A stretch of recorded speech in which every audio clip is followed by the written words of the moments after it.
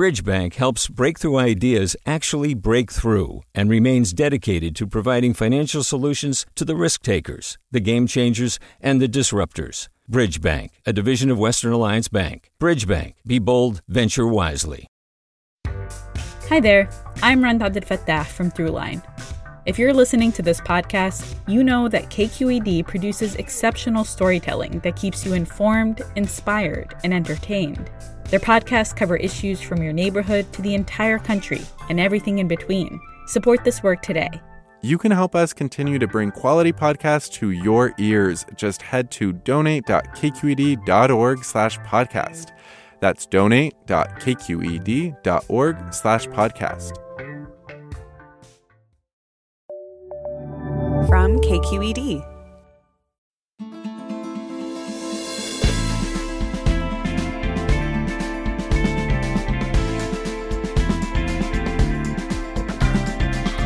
From KQED in San Francisco, I'm Alexis Madrigal. San Francisco will be one of 8 counties piloting a new and controversial California program designed to help deal with the mental health crisis on our streets. Beginning next month, people with schizophrenia or psychosis can be referred to what are being called care courts, and they could receive a court-ordered care plan. While the bill had strong support in the legislature, critics warn that it threatens the civil liberties of people with mental illness and could lead to harmful coercive care, which, to be clear, has happened in the past. We'll find out how care courts will try to balance between getting people the help they desperately need while preserving the freedoms Americans expect. That's all coming up next, after this news.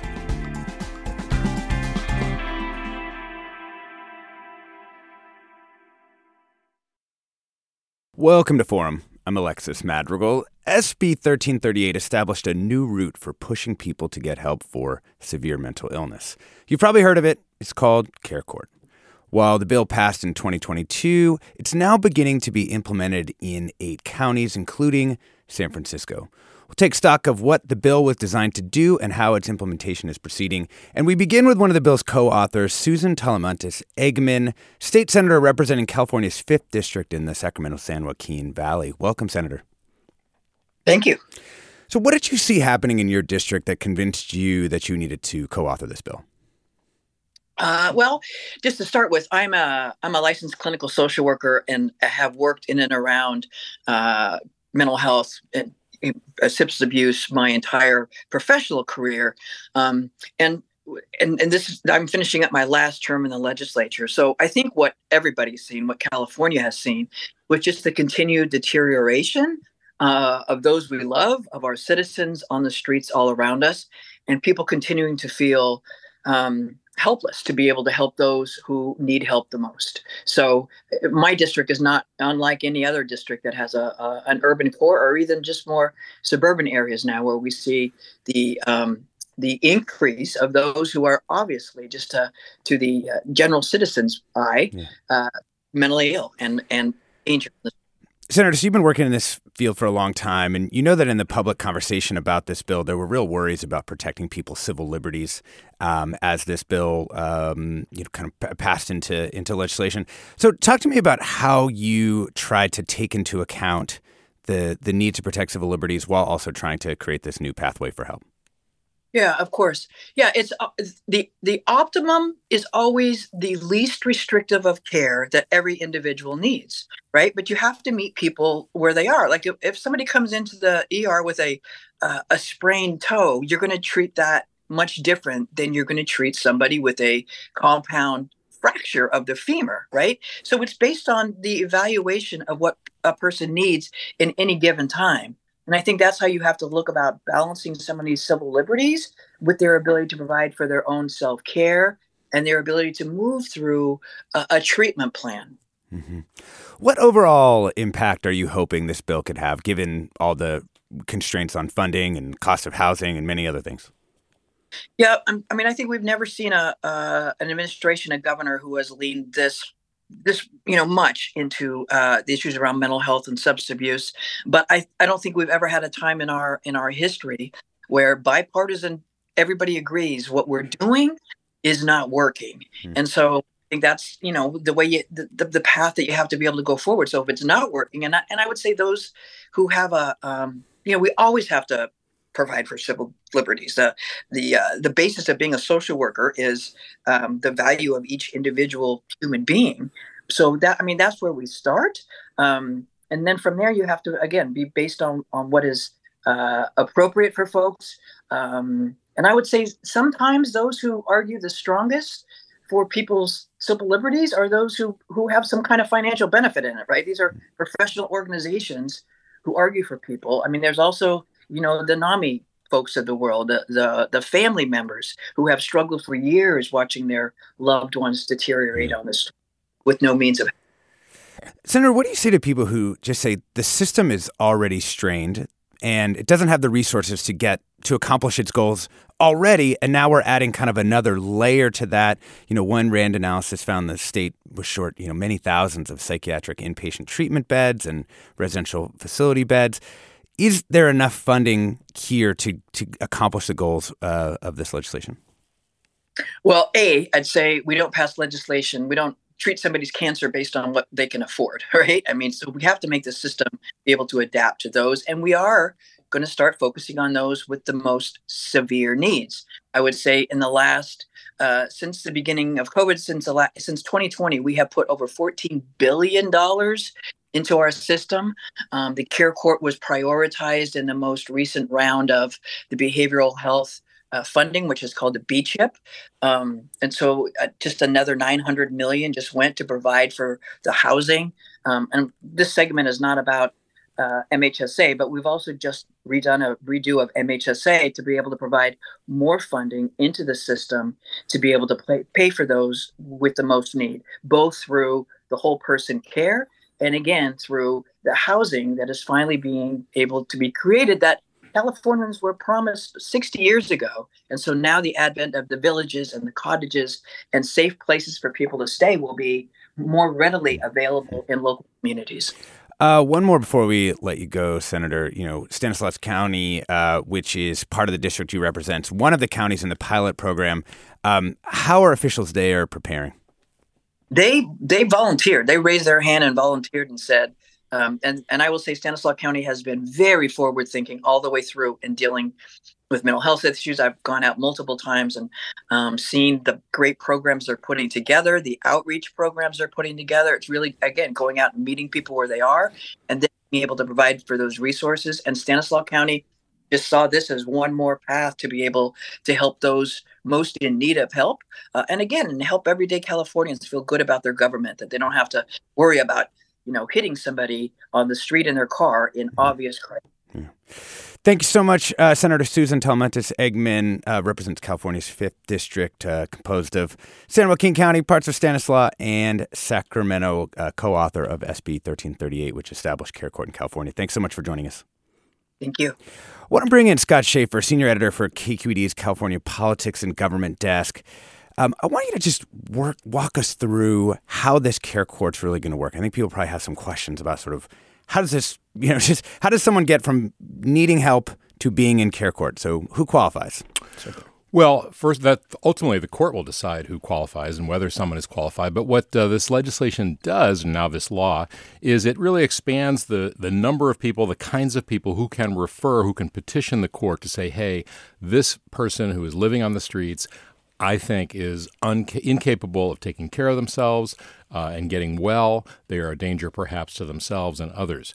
And so now a family member can do that, a first responder can do that, the court can do that, a city agency can do that, social workers. And so it broadens the number of people who can identify people who are on the streets and then petition the court. And there will be a court in each of these counties that will be designated as a care court that will accept these petitions, look them over, and then have a series of hearings. And this is not something that's going to be done quickly, and it's not going to be a panacea by any means. But it will. It does create a system that involves the city attorney, the public defender, social workers, the health department. There's a wide array of agencies and institutions within each county that will be dealing with these petitions and then deciding what's an appropriate kind of treatment and when does it begin, and then oversight, so repeated hearings and looking into, is the person following the treatment plan, and if not, what happens then? Yeah, what does happen then if they don't follow the treatment plan? Well, bottom line, they're hoping for the black robe effect, which means that if you're in a court and there's some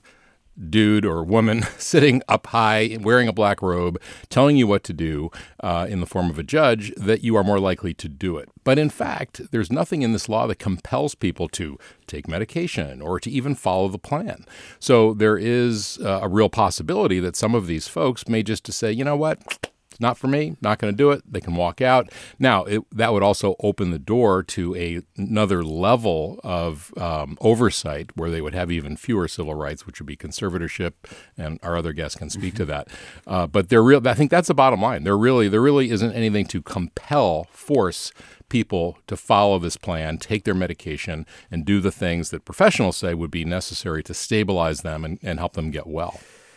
Do we have any figures or estimates for how many people we might expect would at least go into the top of the pipeline here, either locally or state level?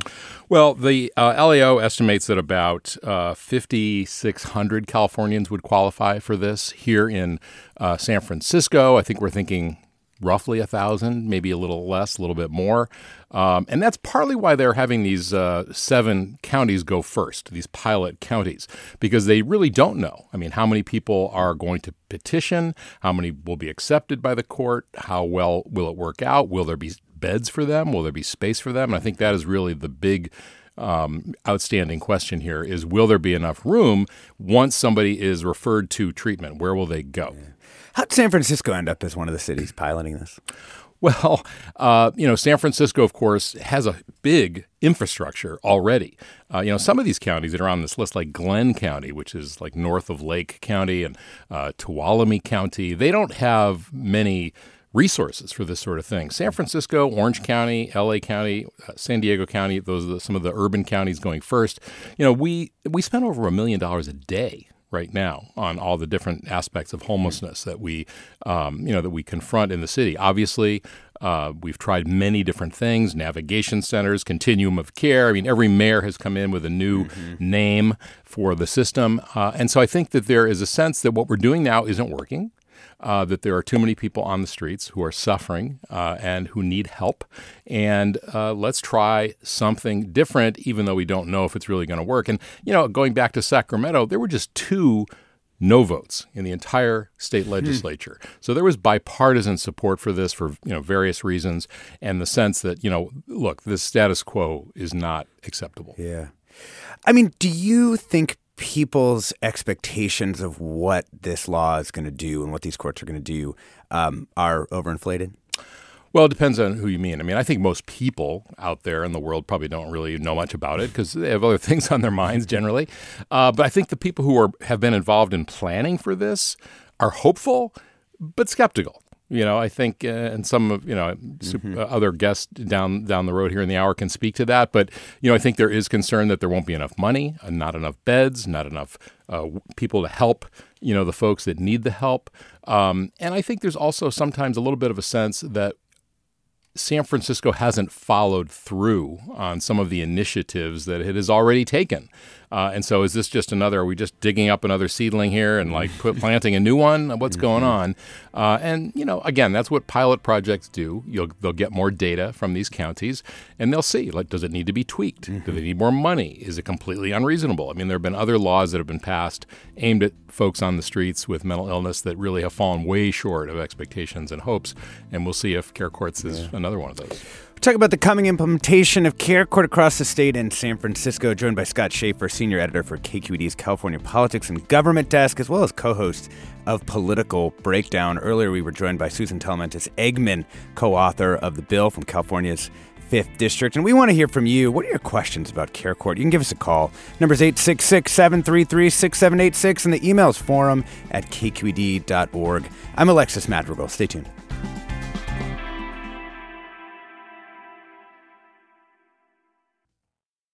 Support for Forum comes from San Francisco Opera. Set 10 years after a school shooting, the critically acclaimed opera Innocence takes us into a complex emotional journey where our understanding of innocence and guilt is constantly upended. Kaya Sariaho's ethereal score collapses the past into the present as a community of survivors grapple with how to move forward. Don't miss the highly anticipated American premiere of Innocence, June 1st through 21st. Learn more at sfopera.com. We've all got those parts of our house where the internet just won't go. Well, if you had wall-to-wall Wi-Fi from Xfinity, you could worry less about dead spots. Because with wall-to-wall Wi-Fi from Xfinity, you get fast speeds, reliable connection in every room, and power for all of your devices, even when everyone's online. That's wall-to-wall Wi-Fi only with Xfinity. Restrictions apply, not available in all areas. Actual speeds vary.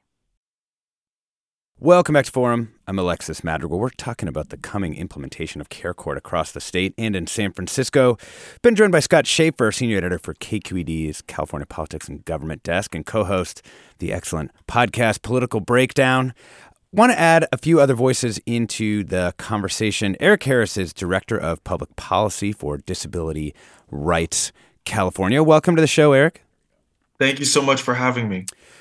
Eric, under the program, people who are given a court-ordered care plan can choose not to participate, but Disability Rights California has been arguing that it still could lead to violations of civil liberties and coerced care. Tell me why you think so.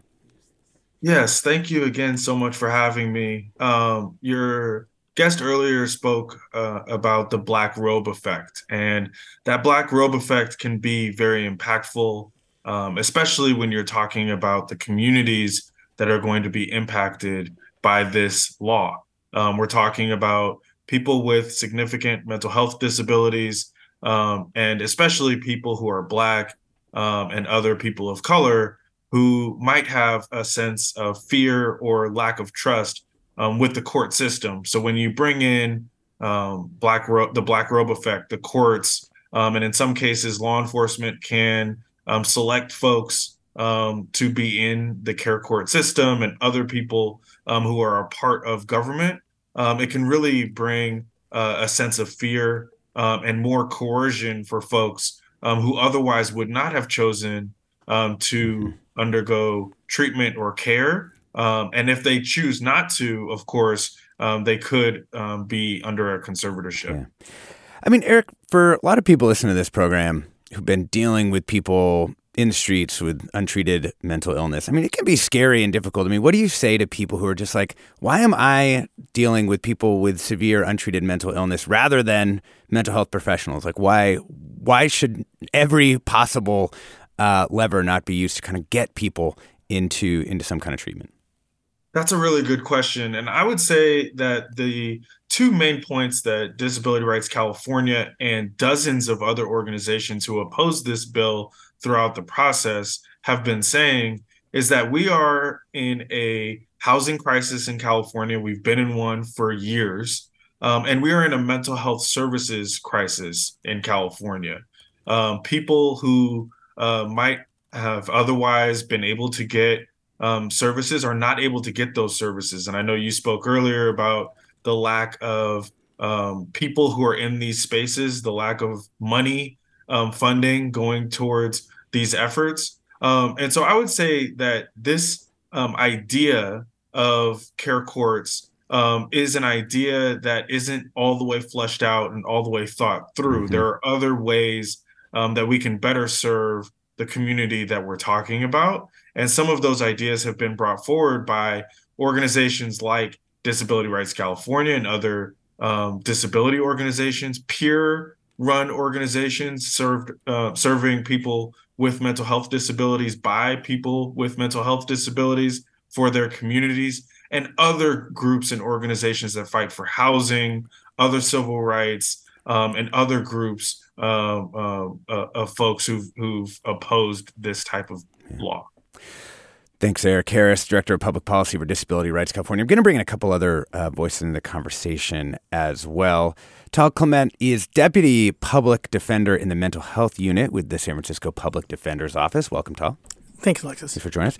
And Rafael Mandelman represents District 8 on the San Francisco Board of Supervisors. Welcome, Supervisor Mandelman. Thank you. Good to be here. Tal, I want to talk to you first about why and how the Public Defender's Office is going to be involved in this rollout. Talk to me about that. Well, this care court, although it's not involuntary treatment, or it's not putting people in locked facilities or forcing medication, still involves substantial liberty interests.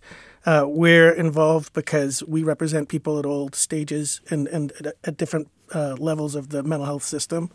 And this is an additional court that will infringe on people's liberty. So we're there to represent their liberty interests, but also to work collaboratively with the other partners who are involved to make sure that if somebody is participating, they're participating in the least restrictive environment and they're getting the supports and services that they need. Yeah. I mean, earlier, Scott Shafer was telling us about the conservatorships and other ways that people are, can be held by the state who are having mental health crisis. And you currently work in the mental health unit. So how is that work going to be similar or different from the care court system? Well, we work at all levels of the mental health system. We're in the hospitals representing people who the hospital is seeking to detain involuntarily. We're working unfortunately, in the criminal justice system, obviously, working with the same population, making sure that cases are handled appropriately and people are funneled to treatment as opposed to incarceration. And we also work in the conservatorship proceedings where, again, the government can step in and involuntarily treat you in a locked facility or force you to take medication. This is supposed to be different. It's supposed to result in people being placed in community settings. There's no mechanism to force people to take medication. But as has been hinted, there is going to be a black robe effect. There is going to be a potential coercive environment that people will be facing. And so it's our job to be in the courtroom standing up for people's rights, make sure that they feel that their rights are being heard, protected, and to make sure that they're not they're placed in the least restrictive alternative environment. Yeah. Let's bring in a caller who has some questions about some resource constraints. Mark in San Francisco, welcome. Hi, thank you. I'm a doctor and I run a psychiatric hospital in a jail, and too often I have patients who get their criminal charges are adjudicated. They get released to psychiatric emergency, and they're out on the streets within hours, literally hours. And so I guess my question is that if they don't have the teeth of something like a 5150 or an involuntary psychiatric hold, how are we going to get the treatment there? I just worry that this is just going to be another thing that we're going to throw money at and nothing's going to change. Yeah. Scott Shafer, what do you think? Yeah, I think this is an open question. And again, I think it comes back to the sense that what we're doing now isn't working and that we should try something different. Maybe this will be really effective. Maybe it won't be. But, the call Mark's point is a good one. And we should also remember that, the people in California who have mental illness, just a small fraction of them are on the streets. And this program is really aimed at just a small slice of them. So this is, there are many, many people here, some in the law enforcement system, some living at home, all kinds of places that are not going to be eligible for this program. So, but I do think that, I think that without that compulsory aspect of this, there is a big question. Yeah, I just like to say, I think there's a misconception that there are people with mental health disabilities who don't want to access voluntary treatment. We also have a capacity issue. And we have situations where people have to wait in long lines to access residential treatment facilities, where there's substantial waits for supportive housing environments, where we have a workforce issue. We don't have enough social workers who can work with people in the community to get them connected to treatment. So I do think that there's a misconception that what we're seeing on the streets is a result of people not wanting help or not wanting to be treated. And it's also a result of a failure to adequately address capacity. And that's a failure that's been in existence for the last 50, 60 years. And we've just started to increase capacity and address it. So, Supervisor Mandelman, given those constraints, how do you think this could affect the ability of the city to provide care for people? Yeah, well, it's an open question. I've supported Care Court. I sort of believe, if folks are holding a tool out there, we should take every tool we can use. I think Scott's right, though, that this is probably only going to affect a relatively small number of folks. I think that there may be people for whom that black robe effect might be exactly the right thing. But if you look at some of the other models we've tried in San Francisco, if you look at our implementation of assisted outpatient treatment, which Tal's office is involved in, mostly we are actually not bringing folks in there except voluntarily.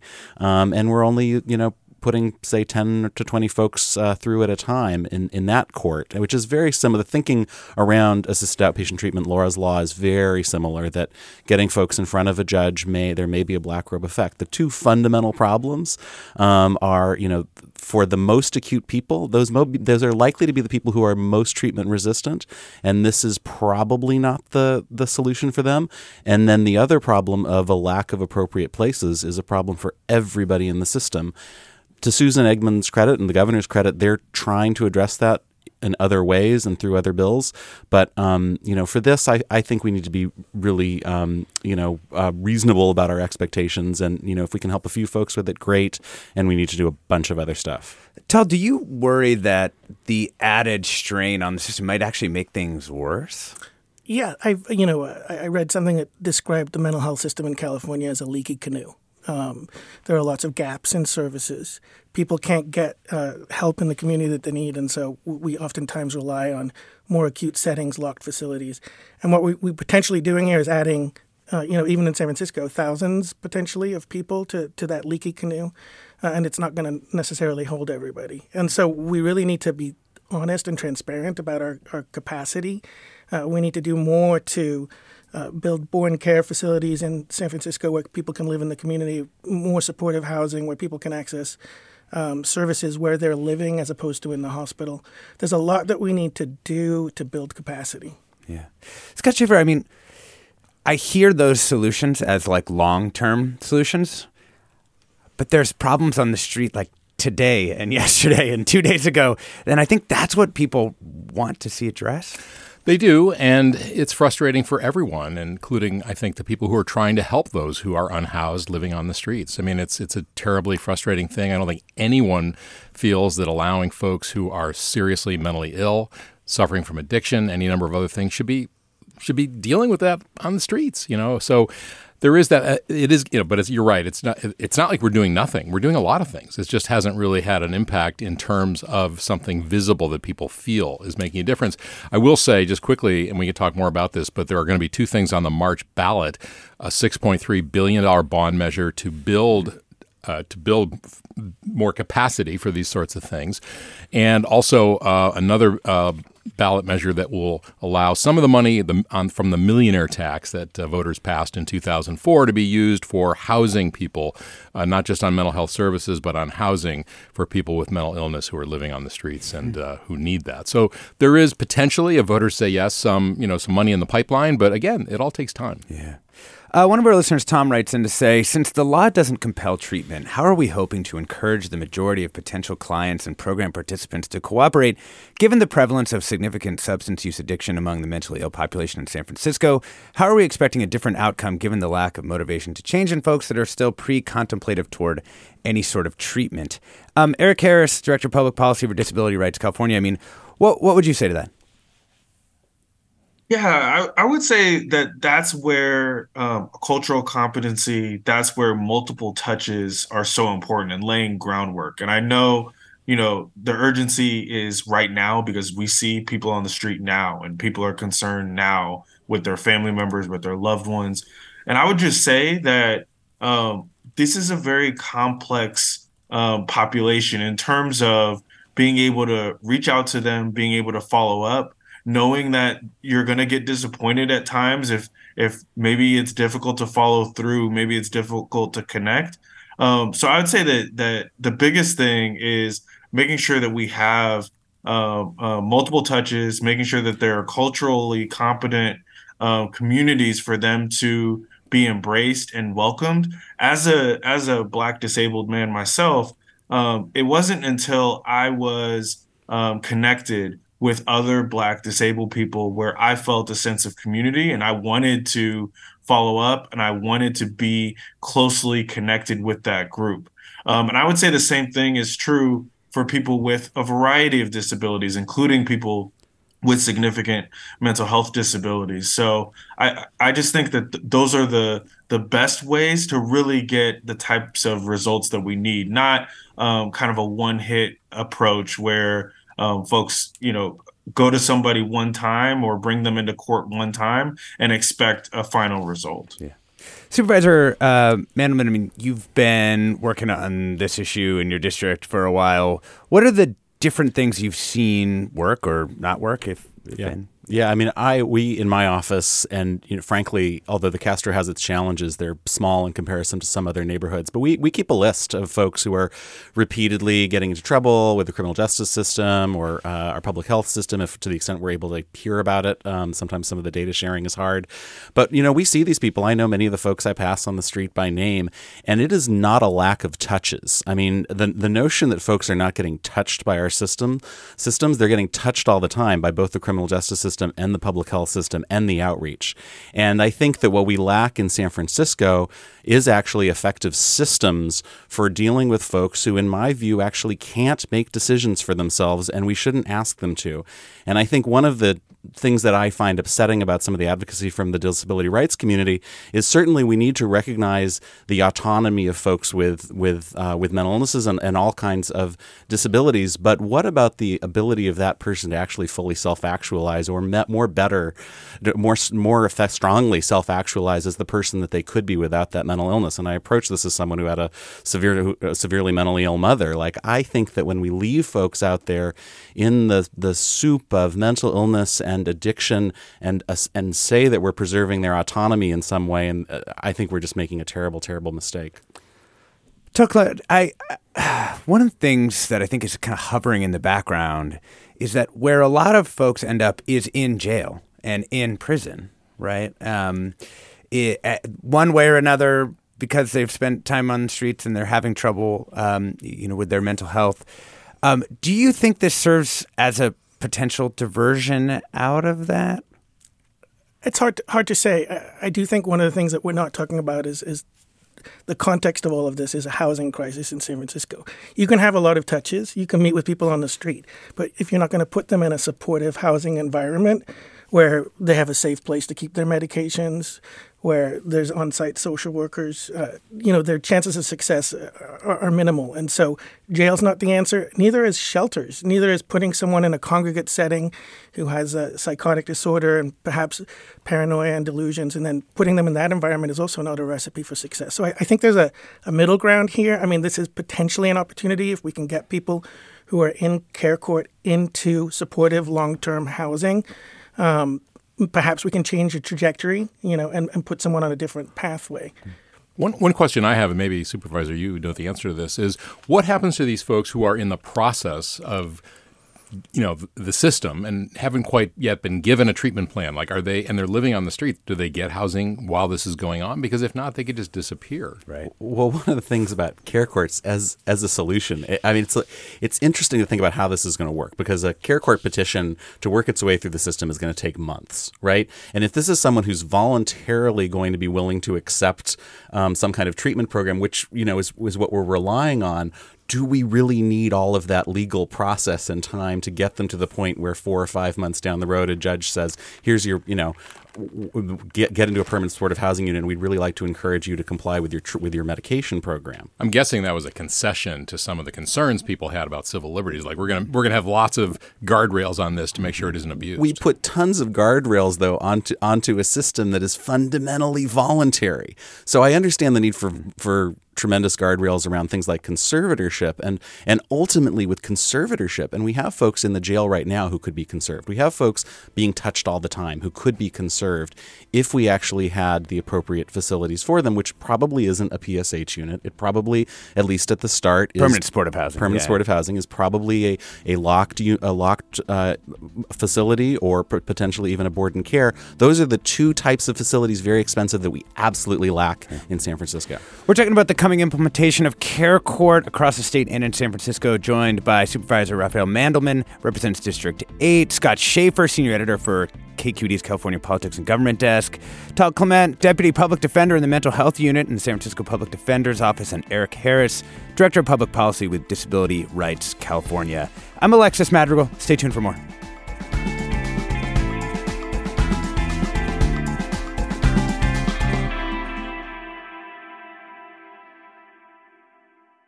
Support for Forum comes from San Francisco Opera. Set 10 years after a school shooting, the critically acclaimed opera Innocence takes us into a complex emotional journey where our understanding of innocence and guilt is constantly upended. Kaya Sariaho's ethereal score collapses the past into the present as a community of survivors grapple with how to move forward. Don't miss the highly anticipated American premiere of Innocence, June 1st through 21st. Learn more at sfopera.com. We've all got those parts of our house where the internet just won't go. Well, if you had wall-to-wall Wi-Fi from Xfinity, you could worry less about dead spots. Because with wall-to-wall Wi-Fi from Xfinity, you get fast speeds, reliable connection in every room, and power for all of your devices, even when everyone's online. That's wall-to-wall Wi-Fi only with Xfinity. Restrictions apply, not available in all areas. Actual speeds vary. Welcome back to Forum. I'm Alexis Madrigal. We're joined this morning by Scott Shafer, senior editor for KQED's California Politics and Government Desk, been doing reporting on Care Court. And we're also joined by Tal Klement, who's a deputy public defender in the mental health unit in the San Francisco Public Defender's Office, Supervisor Mandelman in District 8, and Eric Harris, director of public policy for Disability Rights California. Earlier, we were joined by Susan Talamantes-Eggman, who's state senator for California's 5th District and co-authored SB 1338, which is the legislation which established the Care Court in California. On the line, we've got Judge Michael Begert, who is going to be working on some of these cases. Thank you so much. Thank you, and thank you for paying attention to what's a very important issue for our community. Thanks so much. As supervising judge for Care Court, I mean, what are your thoughts about finding that balance between preserving civil liberties and ensuring care for people who may have, acute mental health needs? So I do appreciate both sides of this discussion, and I think that we do have some very serious concerns because the mental health system and the medical care system and the criminal justice system and the judicial system have not always gotten these issues right. And so I understand and appreciate that people have concerns about relying on the decisions of those institutions to make important decisions about people's rights. I also understand that we have a very serious challenge and that I think we're all trying to move in the same direction to help people who have conditions and conditions that are unusual because they prevent the individual from understanding that they actually have an illness. So I will be trying to balance those concerns as best possible under the framework that the legislature has provided. Are you anticipating backlogs in people accessing the court? I don't anticipate backlogs in people accessing the court. The court's well equipped to process the cases, and the concern is, as several people have pointed out, that this is voluntary, and we need to engage with people early, and they need to see positive results from their engagement, and that's going to be the challenge. The challenge will be the availability of resources. Yeah. What do you think about the argument that being pulled in front of a court in a way that feels like you're getting involved with the criminal justice system could be harmful or create, an aversion to people engaging in the services? That's a real concern. And I think that is some of the reason why the law ended up where it did, because there's a lot of science and studies that say that in a lot of contexts, compelling treatment is not effective, or not as effective as getting people to engage of their own volition. So my objective is going to be to develop a relationship with each person, a relationship based on trust, and try to give them a sense that they have control over their destiny and they have some agency in the process. And then hopefully by getting them access to appropriate treatment to restore their sense of dignity. Judge, before we let you go, what are you most worried about / focused on in the implementation of Care Court here in the city? Whether we'll have the services and whether we'll have the quality of services that we need. A lot of times we talk about mental health care and substance use programs, just in terms of the number of beds that we have or the number of slots that we have in a program. We also need to pay attention to what the quality of those services is, because if you put somebody into a really good program that's appropriate and also comfortable, attractive, they're a lot more likely to stay and accept the treatment than if they're in something that just represents a bed that none of us would care to stay in. Hey, thank you very much, Judge Michael Beggart, Care Court Supervising Judge. Thanks so much for calling in. Really appreciate that. Thank you. Got a bunch of calls on the line as well. I want to go to Ken here in San Francisco. Welcome. Ken, you there? Hello? Hey, Ken, go ahead. Hello? Hey, Ken, go. Oh, sorry, I got to turn my radio down. Hi, I'm Ken Epstein from San Francisco, and I'm a social worker. I have a quick comment and a question. The comment is I do not have an answer to this really complicated question, and I appreciate all of the speakers' perspectives. And I know that it's not an either-or question of this or that. There is one thing I want to point out and ask a question about. Having worked as a social worker for 4 decades, we have never had a larger problem in the availability of our workforce. Our workforce is underpaid. Everyone is nodding here. Undervalued, often blamed for the circumstances that are happening with folks. And I don't see a clear recognition of our need to step forward now and create, recruit, legislate ways to have a better trained workforce to be able to work with the problems that are being identified today. So I was wondering from the speakers, the right now question of the existential problem of a shortage in our workforce here and across the country that needs to be addressed right now. Yeah, Ken, thank you so much for that. I'll add to that, too, that one of the things we've heard on the program a lot is people don't get paid enough. They have to live 2 hours away and then drive in. They get paid almost nothing. Supervisor Mandelman, what can we do about this? It's a huge problem. I mean, we at the Board of Supervisors and in the Department of Public Health have been working these last few years to try and open up additional behavioral health beds, and the Department of Public Health has a plan to open up 400. And many of the beds that they've opened are unavailable because they're not staffed. So we were claiming that we've opened a bed at a particular nonprofit, but that nonprofit is not able to fill that bed because they don't have the staff. We have, a commitment to treatment on demand in this city, but we're hearing from our frontline responders, police and fire, that when people they encounter on the streets, they're like, you know what, I'm ready to go into a program, and they show up at the detox facility, and the detox facility can't take them. And that's not even getting to the longer term care needs of folks who need to be in a long term residential situation. It's a huge problem. We need to raise wages. We need to address the housing challenges for folks. It's as complicated as anything else we've talked about this morning to try to fix. Scott, you see any movement on that in the legislature to try and address that kind of need?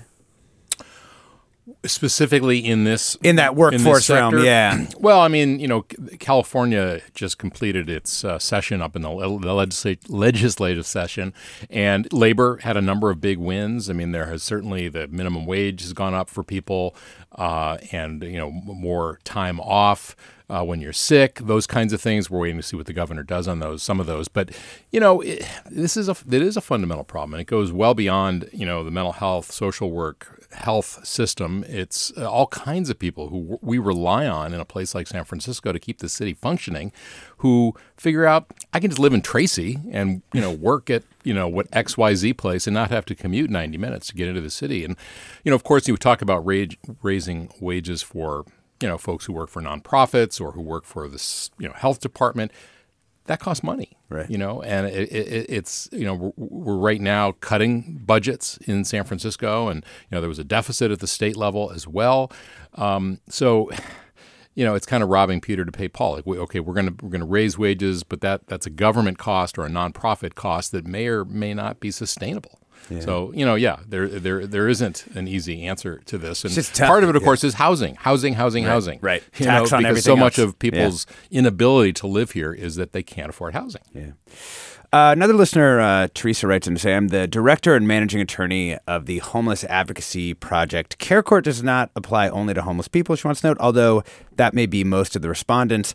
I also want to point out that the public defender is not the only entity that will be representing respondents in Care Court. The legislation actually has a preference for qualified legal services providers to represent them. In San Francisco, that will be Homeless Advocacy Project of the Justice and Diversity Center and legal assistance for the elderly. Yeah, I'm very excited to work with the Homeless Advocacy Project and the Legal Assistance for the Elderly. I should have mentioned them earlier. And they bring expertise, particularly in housing advocacy and making sure that people are reasonably accommodated in supporting supportive housing environments and other hotel environments. So I'm really excited to work with them. Yeah. Let's bring in Buck in San Francisco. Welcome, Buck. Hi. I've worked in affordable housing for over 50 years. Supervisor Mandelman is 100% right. Are we doing this work to give people the right to die mentally ill, substance abusing, alone under a bridge somewhere? I feel like we should be looking out for our brothers and sisters, even if it means taking them off the street against their will. This conversation is skewed so far out of reality sometimes that. And I worked in the public defender's office in the mental health unit before any of you were born in 1976. I feel like we're out of touch. We're old, Buck. I don't know. I think. Yeah, Buck. Thank you so much for that. I mean, I think honestly, Scott Shafer, you do a lot of reporting on this.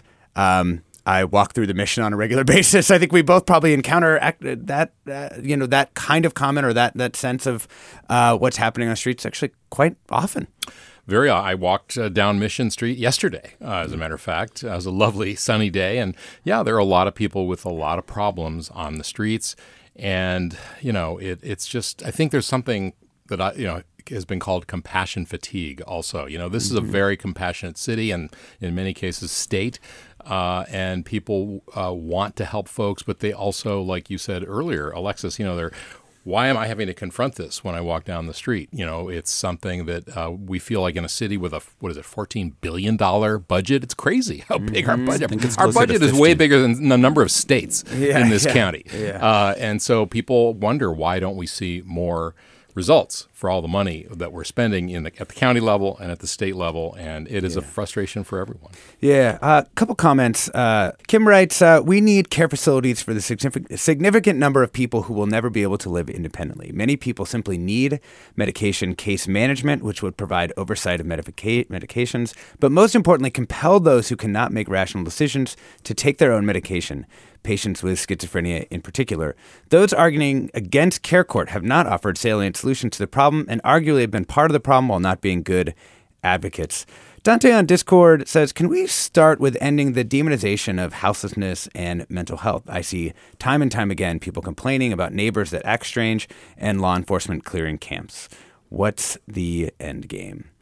This is a fundraising period for KQED Public Radio. For more information about how to support KQED, go to kqed.org/donate. I'm Alexis Madrigal. We've got some more calls on the line, but before we go there, I want to ask Eric Harris, Director of Public Policy with Disability Rights California. Even though you opposed Care Court, you have been involved in monitoring sort of the implementation of the process. What's your take on the ways to make this the most effective program it can be, even though we know that you opposed it? Yeah, so I think the best way moving forward is to get as much data as possible. So the data from the people who are going through the process, data from government officials, data from medical officials, all the folks who are involved. I think it's really important to get the data from care courts, but especially from the people with lived experience with schizophrenia and other psychosis disabilities. Those are the people that we've worked really closely with, many of whom I work with on a regular basis almost every day. that have expressed their concerns. And I think hearing from them, getting their perspectives on how this is all going and what their experiences have been is going to be really crucial as we start this process. Supervisor Mandelman, do you know what the data and reporting requirements are around this? That is an excellent question, and we're it's a pilot, so we are supposed to be gathering. That has been part, I believe, of the conversations, and actually Tal may have been part of some of those conversations. But the different actors, DA, we're not the public defender, rather, right. The mayor's office, the DPH, have all been talking, I think, about how to set this up. Yeah. Right. There's a lot of data requirements that are contained in the statute. And at the state level, we've been engaging with other partners and figuring out the best ways to collect that data and what the benchmarks are. And so there's a lot of work that's going into that. There are some potential sanctions for counties that don't implement this properly or fully. But for people who fall out of their care plan, right, at a certain level. Yeah, I'm not sure what the actual criteria for falling short would be. And, I think it's a sanction that's imposed by the judge on the county for failing to meet their obligations under care court. And they're pricey. I think it can be $25,000, and then that money is supposed to get put back into your behavioral health system, theoretically. So there is a little, there's supposed to be, a forcing mechanism to make the counties actually provide the services. And that was another kind of embedded idea in here. But I think accountability is key, not just for this, but for so many other things. I mean, we've seen over the years, San Francisco, as I said, spends a ton of money on SROs and all kinds of services. And, a lot of these nonprofits, I think there's a sense that sometimes they fall short and there is not enough accountability. And, sometimes audits by the city have borne that out. So, I think you can't have too much oversight. Well, maybe you can. But, it's a good thing to have oversight and accountability. We'll just leave it at that. Let's bring in one last call. Casey in San Francisco. Welcome. Hi.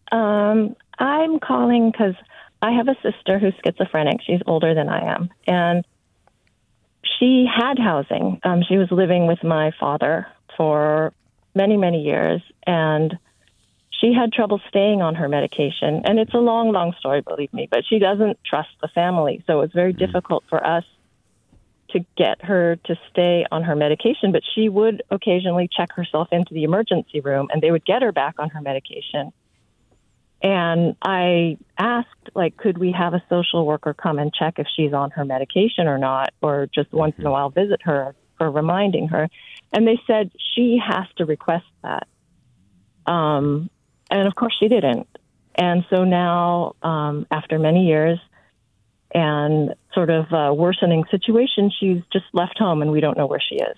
Oh, man, Casey. And I feel like if we could, I don't want to take away her autonomy. And what I'm hearing is there's this huge debate, should we take away people's autonomy so that they can have housing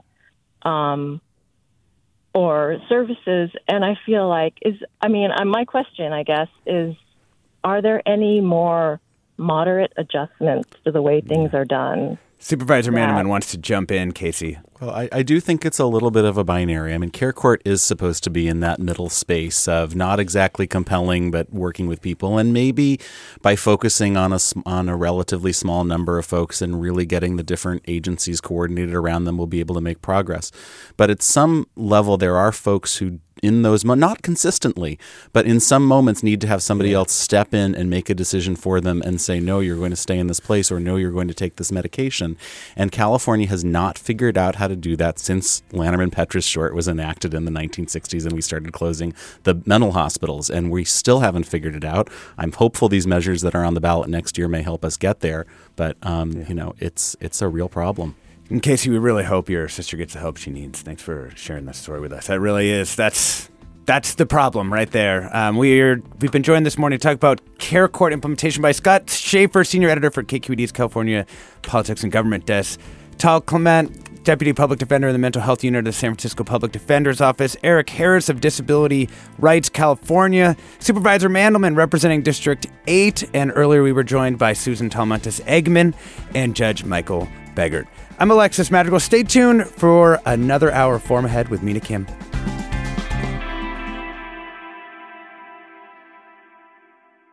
Funds for the production of KQED's Forum are provided by the John S. and James L. Knight Foundation, the Generosity Foundation, the Germanicos Foundation, the Heising-Simons Foundation, and the Bernard Osher Foundation, supporting higher education and the arts. Support for Forum comes from San Francisco Opera. Set 10 years after a school shooting, the critically acclaimed opera Innocence takes us into a complex emotional journey where our understanding of innocence and guilt is constantly upended. Kaya Sariaho's ethereal score collapses the past into the present as a community of survivors grapple with how to move forward. Don't miss the highly anticipated American premiere of Innocence, June 1st through 21st. Learn more at sfopera.com. We've all got those parts of our house where the internet just won't go. Well, if you had wall-to-wall Wi-Fi from Xfinity, you could worry less about dead spots. Because with wall-to-wall Wi-Fi from Xfinity, you get fast speeds, reliable connection in every room, and power for all of your devices, even when everyone's online. That's wall-to-wall Wi-Fi only with Xfinity. Restrictions apply, not available in all areas. Actual speeds vary. All over the country, we need to improve reading in Wisconsin. Schools are changing the way they teach reading. I'm calling for a renewed focus on literacy. We have gotten this wrong in New York and all across the nation. And it's happening because of a podcast. I think your podcast has changed my life. And I'm going to share this podcast with everyone I meet. Sold a Story investigates how teaching kids to read went wrong. New episodes of Sold a Story are available now.